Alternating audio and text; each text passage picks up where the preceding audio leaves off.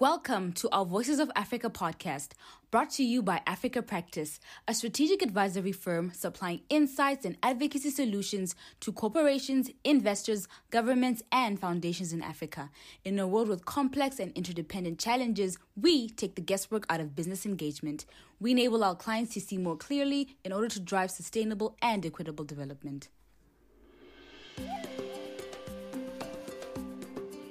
Hello and welcome to Voices of Africa. Today we're going to be talking about the clean energy transition, or perhaps one of the most important contemporary conversations happening anywhere in the world today. I'm delighted to be joined by Elizabeth Wangeci Chege. She is a representative of Sustainable Energy for All, an international non-profit organization that was founded by the UN Secretary General in 2011. Works closely with the UN, with policymakers and private sector and financiers all over the world to help advance the progress towards Sustainable Development Goal 7, SDG 7, clean energy access for all. Today, Elizabeth is speaking to us from Accra in Ghana. Welcome, Elizabeth. I'm delighted that you could join us today to discuss the work that you're doing on this important topic. Thank you, Marcus, for having me here. Great. We're going to talk about the clean energy transition. You're obviously in a perfect position to be able to appraise us of a lot of the conversations, but moreover, the actions that are being pursued to drive faster access to energy. It's a systemic problem on the continent. We have more than half the population of the continent of Africa that still doesn't have reliable access to energy. You have spent the best part of your career working to improve not just energy access, but energy efficiency as well. I know that aside from your role as a specialist at Sustainable Energy for All, you are the previous vice chair of the World Green Building Council and currently chair of the Africa Regional Network of the WGBC. This has placed you in the vanguard of helping, I think I'm right in saying, policymakers, urban planners specifically, in helping to design strategies and plans to ensure that the heavily urbanizing population of Africa can access not only reliable energy, but that cities are developed in a way that is energy efficient and future-proofed to support efforts on climate mitigation and adaptation. So we're going to spend some time, I hope, talking about your work in that area. But before we do, let me invite you, please, to just introduce yourself, where you grew up, and why you've chosen to pursue this career in sustainable development with a particular focus on energy access and energy efficiency. Great. Thank you for that introduction. And I'm really excited to speak to this. And one of the aspects of joining this podcast is so that others learn from it. And maybe someone somewhere listening can actually, especially women in Africa, can actually put themselves in this position to see they can actually do this and more. So I grew up in Nairobi, Kenya. I would say I was the second generation that moved from the rural areas. My great-grandparents moved from the rural areas and moved to Nairobi to build Nairobi. So I saw a beautiful Nairobi. I grew up seeing greenery. I saw an orderly Nairobi, a community-based kind of Nairobi, which is kind of slightly different now with the population increase, the infrastructure there as well. And I always ask myself, what happens to the waste that comes out of the houses? That was one thing that connected me with nature. And I could feel and play in the seasons as well. And waste was well looked after, but later on, 5-10 years down the line, started seeing the dilapidation of the towns, which was cause of worry. And my one thing was actually to say, what is the one thing I can do that will make the biggest ripple effect? So it's the curious mind of who decides how we live, how we build, where we build, that took me on to starting off as a building services engineer, learning and designing buildings, cities, airports, you name it, being part of the solution of how people live rather than accepting what was being fed to us. So at some point, moved to the UK with my family in my younger years. and spent a lot of time learning and designing buildings. And one of the projects that I'm really proud of, I was part of, was Terminal 5 Heathrow. I got really huge responsibilities, and that's where I started seeing the connection and noting that I need to be part of the environmental solution. The climatic issues have to be taken in on the design phase, because we're designing these things to last for 50, 100 years, and noting the impact of the designs and also the regulatory side of things as well. So from there, I moved to Australia, beautiful country, to do similar work, but to really enhance on my knowledge on sustainability, because University of Sydney had the best sustainability course. So I did a double master's in building services and sustainability. And as I was growing and working and learning, I realized I really needed to get into the policy and advocacy side of things. So from there, I ended up in the Middle East. Learned a bit of Arabic. I did more designs in Dubai, Abu Dhabi, Bahrain, Oman, you name it. But then I realized there's this continent over here where I was born, and I started wondering what is happening around sustainability. What is happening around the planning? The opportunities in Africa started being very clear to me that Africa was in a position to do it right from the beginning, rather than trying to adjust later on. And looking at the projected population increase, 1.2 billion more people by 2050 was an issue that I thought wasn't being addressed clearly. So I packed up everything and moved back to Africa, moved back to Nairobi. And that was the biggest, let me call it, character development, personal growth I had, because I was having to kind of get co-founders, like-minded people who already had left the city to come and be part of this growth process. With time, with other co-founders, founded Kenya Green Building Society, and also linked it to the World Green Building Council that I had been in touch with in the other countries that I was in, and started growing Kenya Green Building Society on the basis of awareness of what the built environment could do for the people and how it's impacting the climate conversations, education as well, which is professional education, certification, having measuring systems so that we know how green is green in the built environment. And at some point noted that we were talking to each other. The technical people, we talk to each other, we're happy, we go away, we come back. And once again, we talk to each other. So started looking at the communication side, the community side, as well, and the social benefit side. And with that came a lot of effort in linking the work that we were doing for the sustainable built environment, both globally with the World Green Building Council, locally with Kenya Green Building Society, but also on the advocacy part, on policies and regulations. And some of the developers once told me, this green thing, it doesn't belong here. It belongs somewhere else where other people are polluting. It's a totally different story now, more than 10 years later. At the same time, the financiers actually said, look, nobody asked for green finance or incentivized finance, and there's no difference in how they're going to build. And for me, it felt like it gave me purpose. Let's call it that. I needed to inform so that we could remain ahead of the game in Africa. And that also influences some of the conversations I have to date.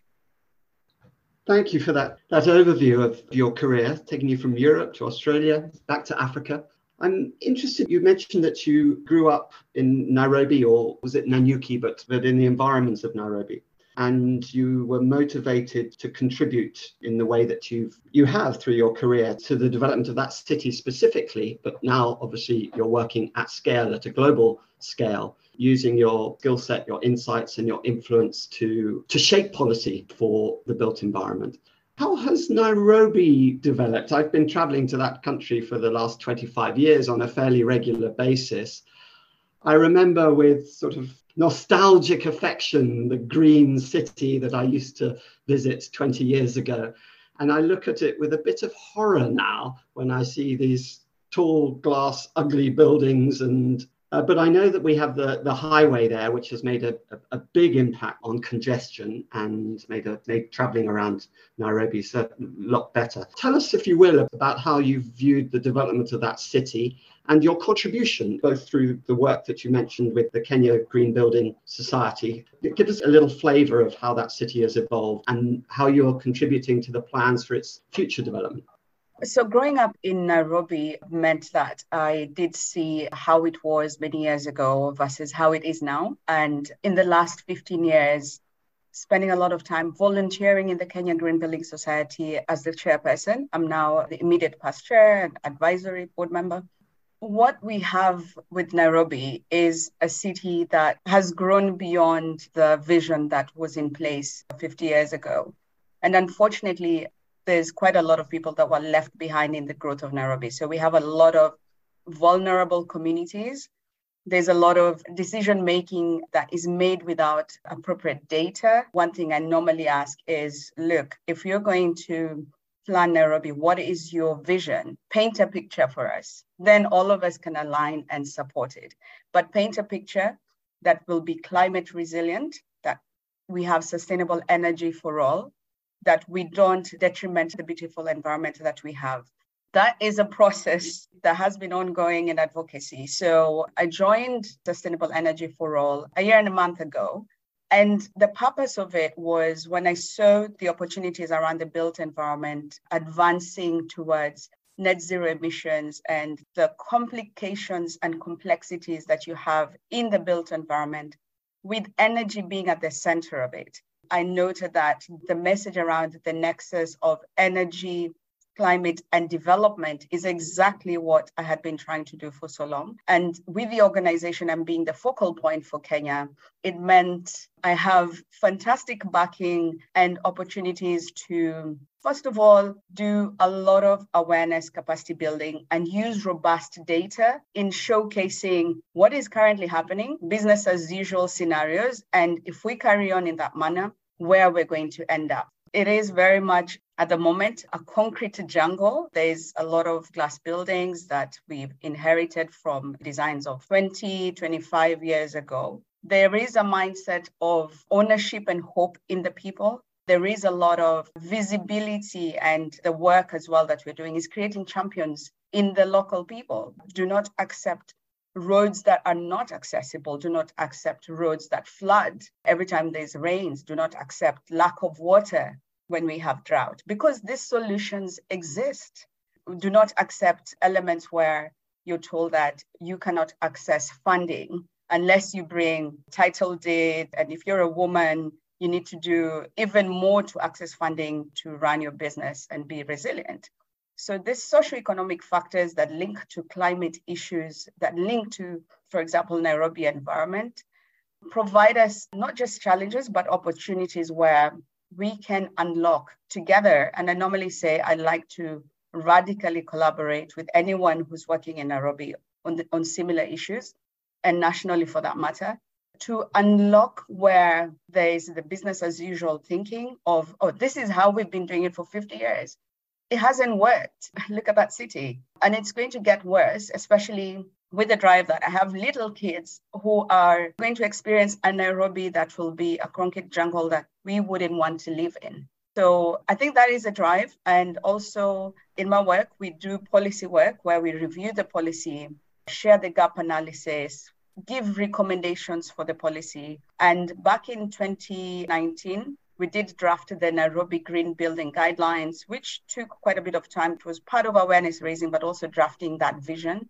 And we started with the guidelines before policy so that it would bring in the community of practice and then now work on the policy. So what I hope in this phase, in the next 3 years, is actually for Nairobi to have its green building policy that would also impact a national green building policy. But over and above that, the fantastic thing about also the national government is that we managed to collaborate and advocate for green buildings to be part of the priority adaptive programs towards the national determined contribution, because buildings give an opportunity of saving 37% of the greenhouse gas emissions globally. And with that, at least we have an anchor of the enhanced nationally determined contribution, talks about green buildings. So how do we actually go ahead and implement? Thank you. Yes, I think I'm right in saying that cities are responsible for roughly 70% of global greenhouse gas emissions. And we have a global phenomenon of urbanization. Roughly 2/3 of the population will live in cities in the next 10 years, I think it is. Nowhere is the pace of population growth and urbanization faster than it is in Africa. We're seeing really exponential growth in cities like Kinshasa, Lagos, Dar es Salaam, your own Nairobi, and in Ghana too, where you are speaking to us from. To what extent are policymakers and urban planners in those cities that I've just referenced doing exactly as you've said, painting a picture of where these cities, what they need to be looking like and catering for 50 years from now? Great. Thanks for that question. Definitely, Africa is urbanizing at the fastest rate globally, and the urbanization rate still continues to grow exponentially. What the urban planners are currently doing is learning. And unfortunately, with the climate crisis, we don't have time to learn and then create a vision and then implement it. So what it does is it requires all of us, especially in the professional world, if we know we have experience all the way from the media, the journalists, to the artists, to the engineers, we definitely need to support them. And this is the only way we can quickly change the scenario of the timeline. And that's a lot of the work we're doing with Sustainable Energy for All. We complement what is on the ground. So I've spent, for example, the week here working with the cooling community, because as you know, Accra is very hot and humid.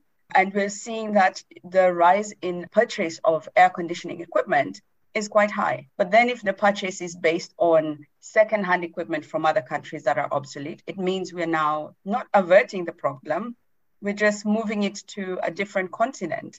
And if Accra receives all their second-hand equipment for air conditioning, it means that the energy consumption will increase. Already there is the energy access issue in the region. So we are averting a problem from one region in the world and actually posting it somewhere else. And one thing about pollution and climate change, it doesn't know boundaries, it doesn't know borders, it doesn't know visas. So if we're polluting and moving the pollution to Africa, then the pollution is actually global. And we carry on having the crisis and issue we've had for over 30, 50 years. So the opportunity is to work with government, with customs, with community, create testing laboratories. But over and above that is to create and paint the vision of manufacturing locally. It's not just a matter of being a consumption society for the rest of the life of Africans. So in seeing that there's opportunity to actually access the right equipment as we build the community knowledge, we also look at future manufacturing of equipment in Africa. And that's not in isolation, but in collaboration with the rest of the world. You're very much looking at the energy challenge and the climate challenge through the prism of creation of social and economic opportunities as well, in the way that you'd referenced there, the opportunity to manufacture locally, a system of cooling in this case that would be energy efficient and create jobs locally and domestically. Yes, definitely. The nexus of energy itself, and sometimes when we talk about sustainable energy for all, people think about just renewable energy, or when you talk about SDG 7, they only think about energy access. But the social economic benefits pinpoint the triple bottom line of people, planet, profit. But people is key. And especially in Africa, there's a lot of social economic benefits that are not communicated or are not brought forward as part of the impact of the work that most people do. So when we approach these programs as SEforALL, we definitely look at emerging economies and we look at the socioeconomic benefits. We might not deliver all the socioeconomic benefits, but we would bring in the partners to work with us on that basis. So working with civil society organizations, community programs, volunteers, and actually creating the community of practice. For example, we've created one for sustainable cooling in Accra or Ghana, so to speak. We're doing the same in Kenya, all the way from national government, looking at how and what is happening with a national cooling action plan. Where are we with it? How can we assist to accelerate for that to go forward? And it's not just a plan. It needs to have an implementation plan as well. And also it has to have activities that showcase the work happening on the ground, because if it's not on the ground, there's no impact and everything else remains theoretical. I wonder, Elizabeth, could you give us a little bit more flavour of the issue of cooling? It's obviously, it's only now when you're speaking of your experience in Accra, it's humid, tropical, sweaty climate. It dawns on me, of course, that all over the continent of Africa, there are cooling systems in place. In my office here in Gaborone, where I'm speaking to you from, we rely heavily on climate control, our ability to cool our offices. What's the scale of the challenge when it comes to ensuring that cities and buildings can put in place the appropriate energy efficient cooling systems? And give us a bit more flavour, if you will. Definitely, and I'm more than happy to. So, for example, with cooling, if you look at the SDGs, there isn't one specifically that focuses on cooling. At the same time, the SDGs are there because we're responding to a warming world. So I call it, there is a blind spot. So with SDG 7, noting that cooling will definitely increase the demand on energy, SEforALL and partners have really championed the opportunity for access to sustainable cooling for all. And we do have the chilling prospects reports that are released annually. And there's a one from last year where we do our studies globally. And the studies themselves showcase that 1.2 billion people globally are high risk due to lack of access to cooling. So, for example, in Africa, we already have the issue around how we're building our cities. So we're trapping in heat in the way we're building our cities and chopping down trees, one issue. The second issue is the materials we use for building. In some areas of the city, they'll have this huge glass buildings, so we're bringing in more heat. In the rural areas, and this is not just a city issue, in the rural areas, you find the iron sheets being used for schools in a lot of the developments, especially in the vulnerable communities. So can you imagine living in Nairobi and working in Nairobi and working in a tin can and expecting to flourish? So these issues compound to more heat being trapped in buildings, the need for cooling being added. And then with that increase of the need for cooling, we reach out for fans, whether they're efficient or not, air conditioning as well. And that compounds to the energy demand. So you can imagine when it gets hot, everyone turns on their equipment. And that's where you have grid failure, ECC. But if we don't have energy efficiency in the consideration of cooling equipment and the high performance, then we carry on emitting more emissions because of the energy demand, which warms the world even more, which makes us need more cooling. Then let's talk about the people who don't have access to funds. What do they do in the rural areas? So, and also in the cities, in the vulnerable communities. So the opportunity is actually to address those issues as early as possible. Number one, and you can see why I'm in the middle of this, it goes back to how we design our cities. Design for climate, and not just current climate, design for future climate. We know that it's a warming world. We know there's going to be, at the moment, there's 1.1 degree increase in temperatures, and it's in the IPCC reports. Let's design for what's happening in the future. Let's put people in the path of these climatic issues. We can take advantage of natural ventilation. We can take advantage of trees that cool down up to 10 degrees of the city areas. And there's studies being done on that. So if we actually orientate a city towards taking advantage of the climatic and especially passive design elements, then when we put in the artificial solutions, it means we've reduced the demand on them. And if we have to have artificial solutions, for example, the ACs, look at sourcing the power from renewable energy solutions. So it's created a thought process away from, oh, we just need energy to run our businesses. It's what we're doing and looking at the human aspect around it. Well, thank you for that, Elizabeth. You gave us a brilliant example of how you're living the motto that I've seen you attribute to your work. What we build today will form the Africa of tomorrow. And you've drawn the clear relationship between the design of cities, buildings, human needs, and environmental sustainability and climate mitigation and adaptation with those examples that you gave us. Thank you.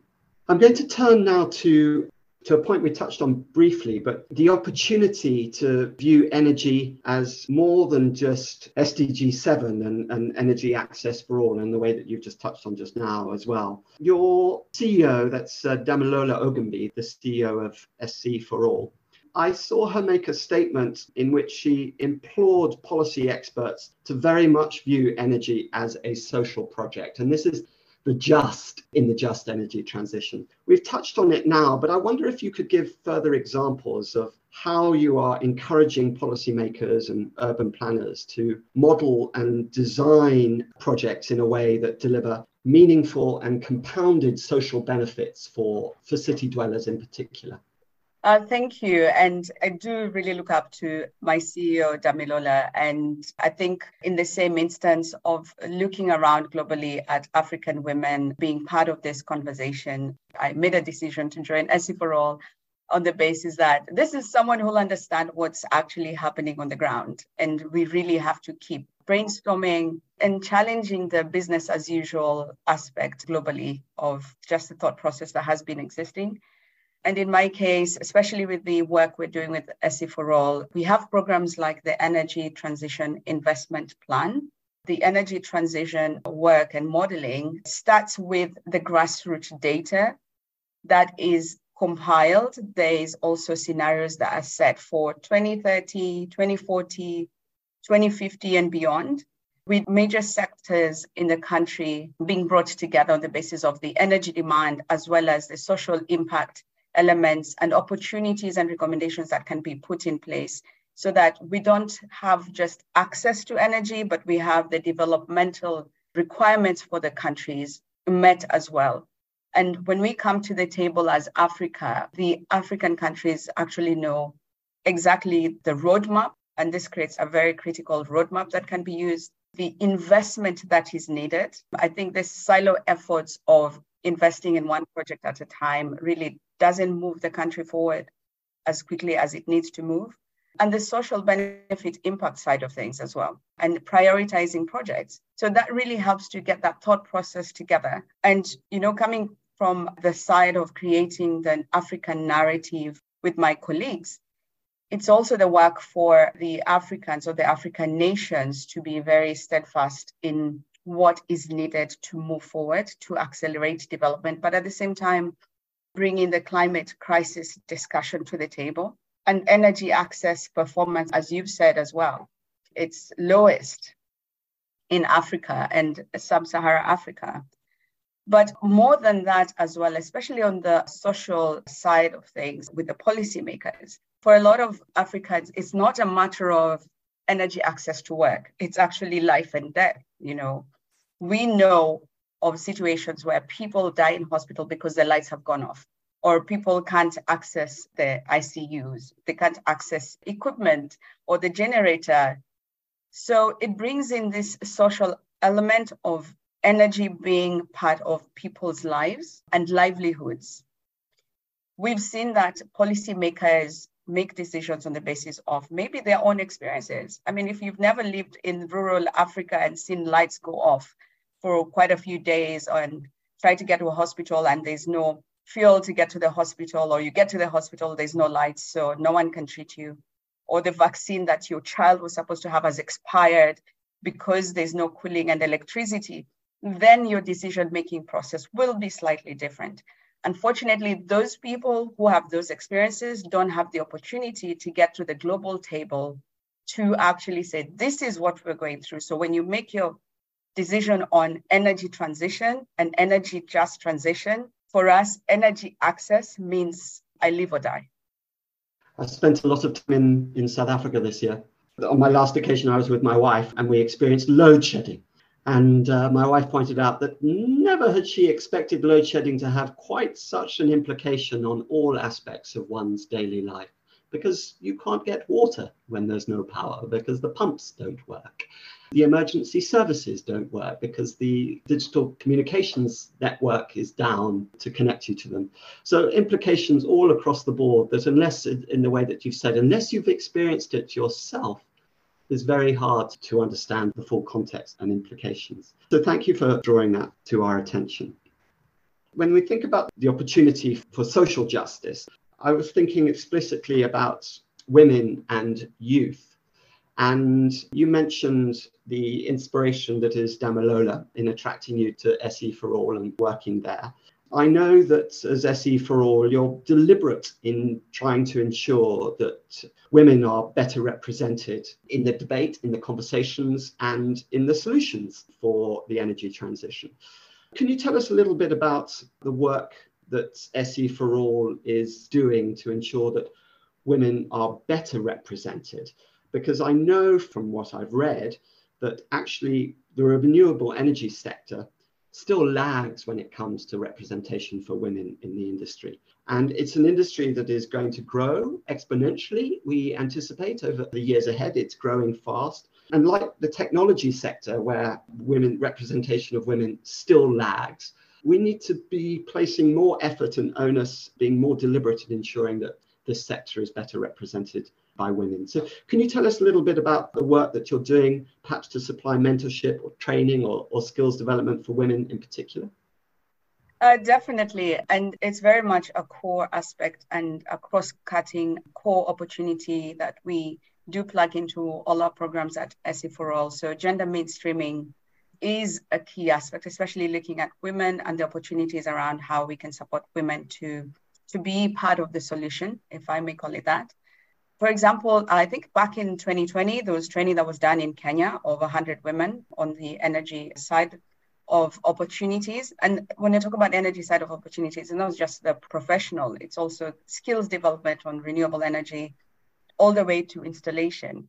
Quite recently in Sierra Leone, we had 12 young women trained in solar PV design, installation, and they actually went out to the field and installed in the powering healthcare sector programs that we have. They've graduated, which is fantastic.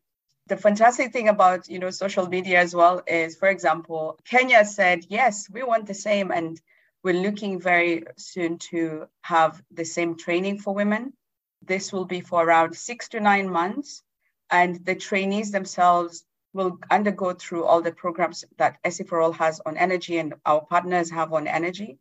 And the opportunity is to have them assimilated into the different organizations for them to actually proceed and improve the numbers that we have on women participating in energy. To add to that, the program itself is called Women and Youth at the Forefront.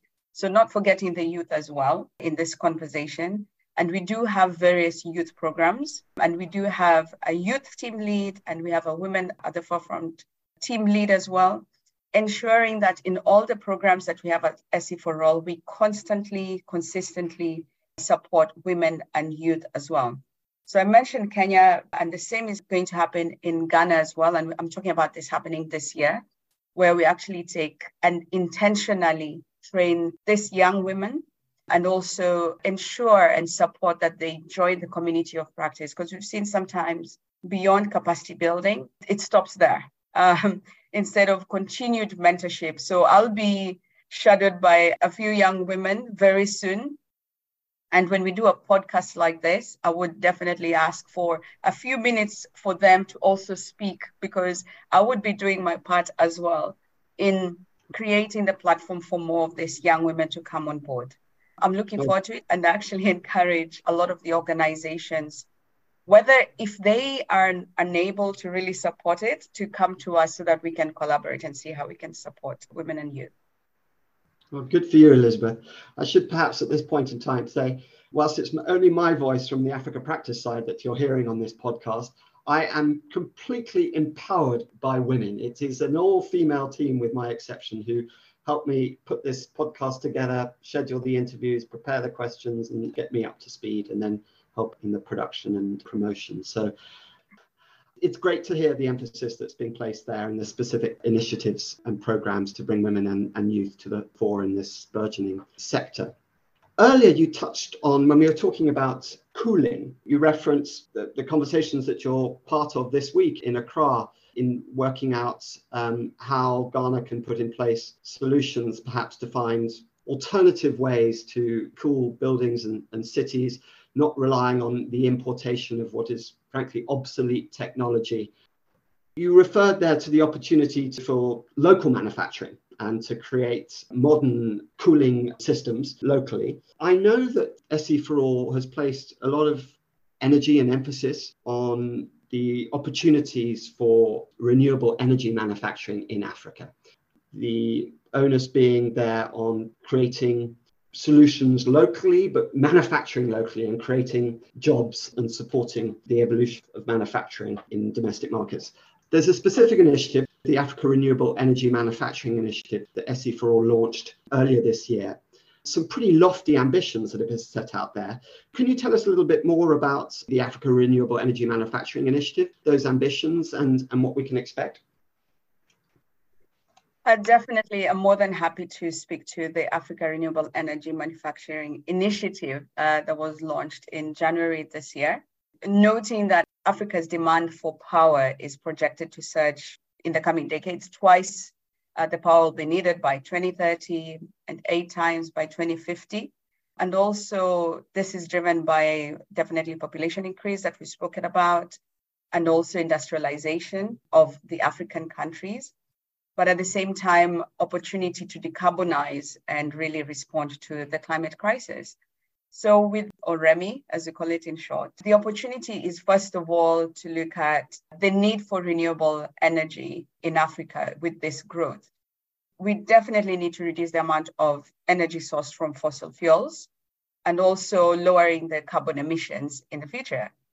Then by building local manufacturing capabilities, we create employment while we're growing the economy, and there's the added social economic benefits on that.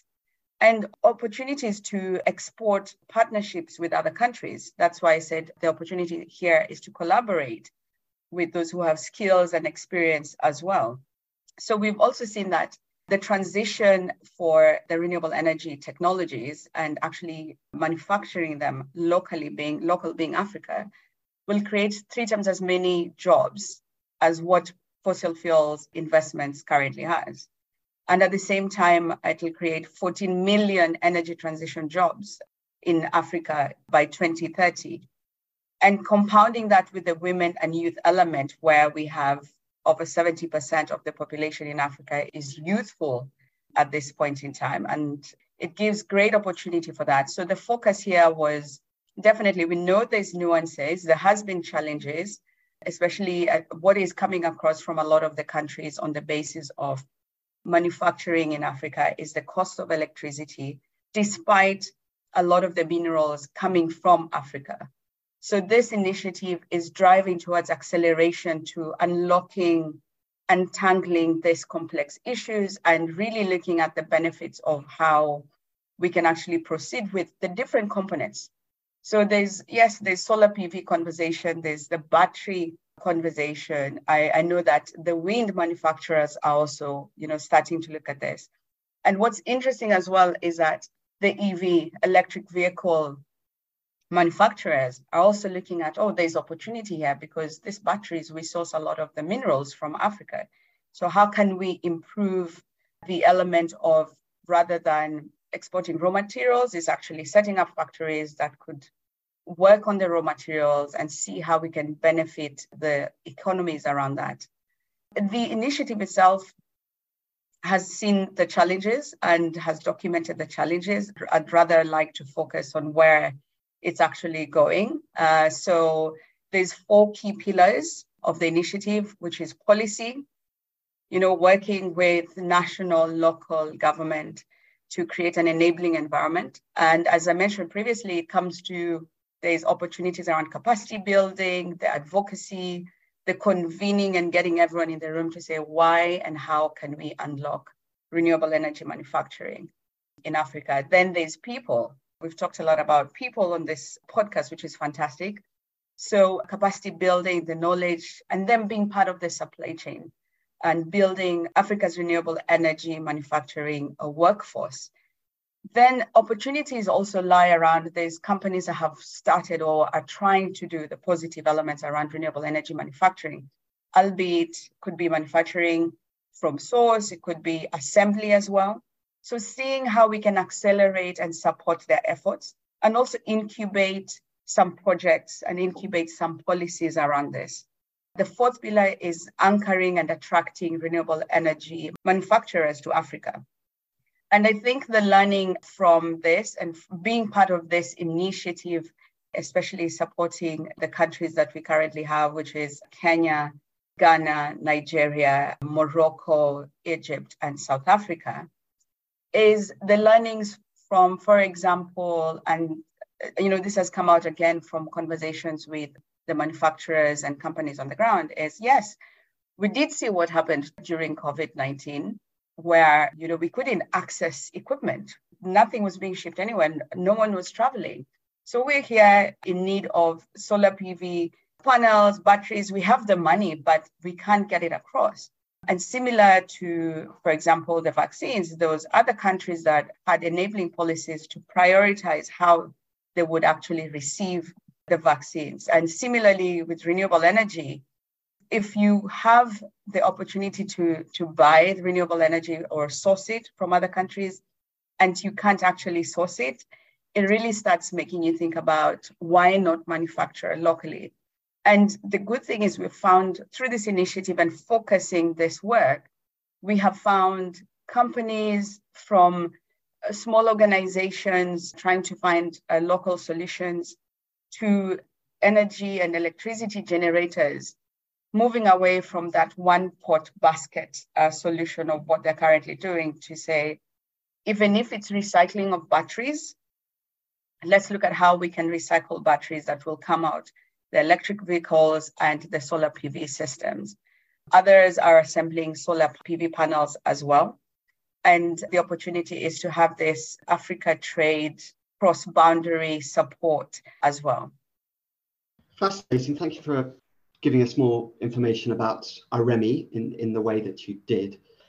Those figures you give are very exciting. The prospect of 14 million jobs through the energy transition by 2030, that's within the next 6 to 7 years, and 3 times as many jobs as are currently availed by the fossil fuel industry. My assumption is that if we can produce cheap renewable energy also on the continent, and in certain areas, I believe that we can produce it more cheaply than other regions of the world, then we've really got a competitive advantage and something that should attract foreign direct investment to manufacture locally at source, because transporting power is expensive. So if you can manufacture close to the energy source and then export to your markets globally, that's the most efficient mechanism of doing it. That is tantalizing for a continent that is in desperate need of industrialization and creating better livelihoods and economic prospects for a fast growing population. So it's lovely to make those linkages in the way that you did. Thank you. This brings us to the end of our conversation, but traditionally, and I'm going to stick with tradition, we ask our guests what they are reading at the moment, or in this era of podcasts, what they listen to on a regular basis or would recommend to our audience. So can I invite you to respond to that? Oh, thank you for the question. And actually, I'm one of those people who doesn't like going to the bookstores because I go in for one book and end up with 50 books. And from a whole range, a whole range of books. And actually what I have on my desk right now is Give and Take by Adam Grant. And this was recommended by a friend of mine. And they said, why helping others drives our success. And I think I prioritize it over the other books that I bought because it reads to the kind of work we're doing, because there's your daytime job, there's a voluntary aspect, there's a social benefit aspect, and creating opportunities beyond your 9 to 5, let me call it that. And listening wise, there's a podcast that looks at the African cultural history. Sorry, I forget its name. I can check it and let you know. So every so often I listen to that. And in my travels as well, I listen to ebooks on the flights. So I definitely am one to look at and hope to get more information and actually say to someone, if there's a way you can get all the information in the books as a drip into your body, into your brain through osmosis, I would really love that. You're a very curious individual, constantly learning, which is Yes, fantastic to hear. Well, it's been such a pleasure to speak with you. Your very evidently a purpose-driven individual who's devoting their career to shaping how our city specifically, but how our continent more broadly develops. You've decided to use your technical and professional capabilities to support organizations at scale. So you've chosen not to pursue a career within an individual organization and make a good living perhaps in the private sector, but instead you're making, I hope, a good living and influencing a lot of people through the work that you're doing at the apex with policymakers, with industry leaders, with financiers, and in global system, working closely, as I know you do, with the UN. So it's been a delight to hear about the work that you're doing. I don't think I referenced, but I do think I'd like to reference now that you're a unique individual whose passion and zeal for the work that you do has come across in this podcast, but it's also been recognized, hasn't it? Not just in terms of your role at SEforALL now, but in the award that you were granted a few years back now as the recipient of the World Green Building Council Chairs Award. So thank you for the outstanding contribution that you're making to building the global green building environment. And thank you for drawing the interrelationship as you have between how we go about designing cities, buildings, and human and environmental sustainability, and the importance of all of this for addressing the wicked crisis of our time, which is, of course, the climate crisis. So thank you, Elizabeth. And thank you for having me here. Thank you for tuning into a Voices of Africa podcast this week. Voices of Africa is a forum where Africa's leading experts weigh in on cross-sectional topics affecting the continent. Experts share their views on how we can unlock greater value that will benefit industry, government, and communities. For more of our insights, visit our website or subscribe to our weekly newsletter, Views on Africa, in the description.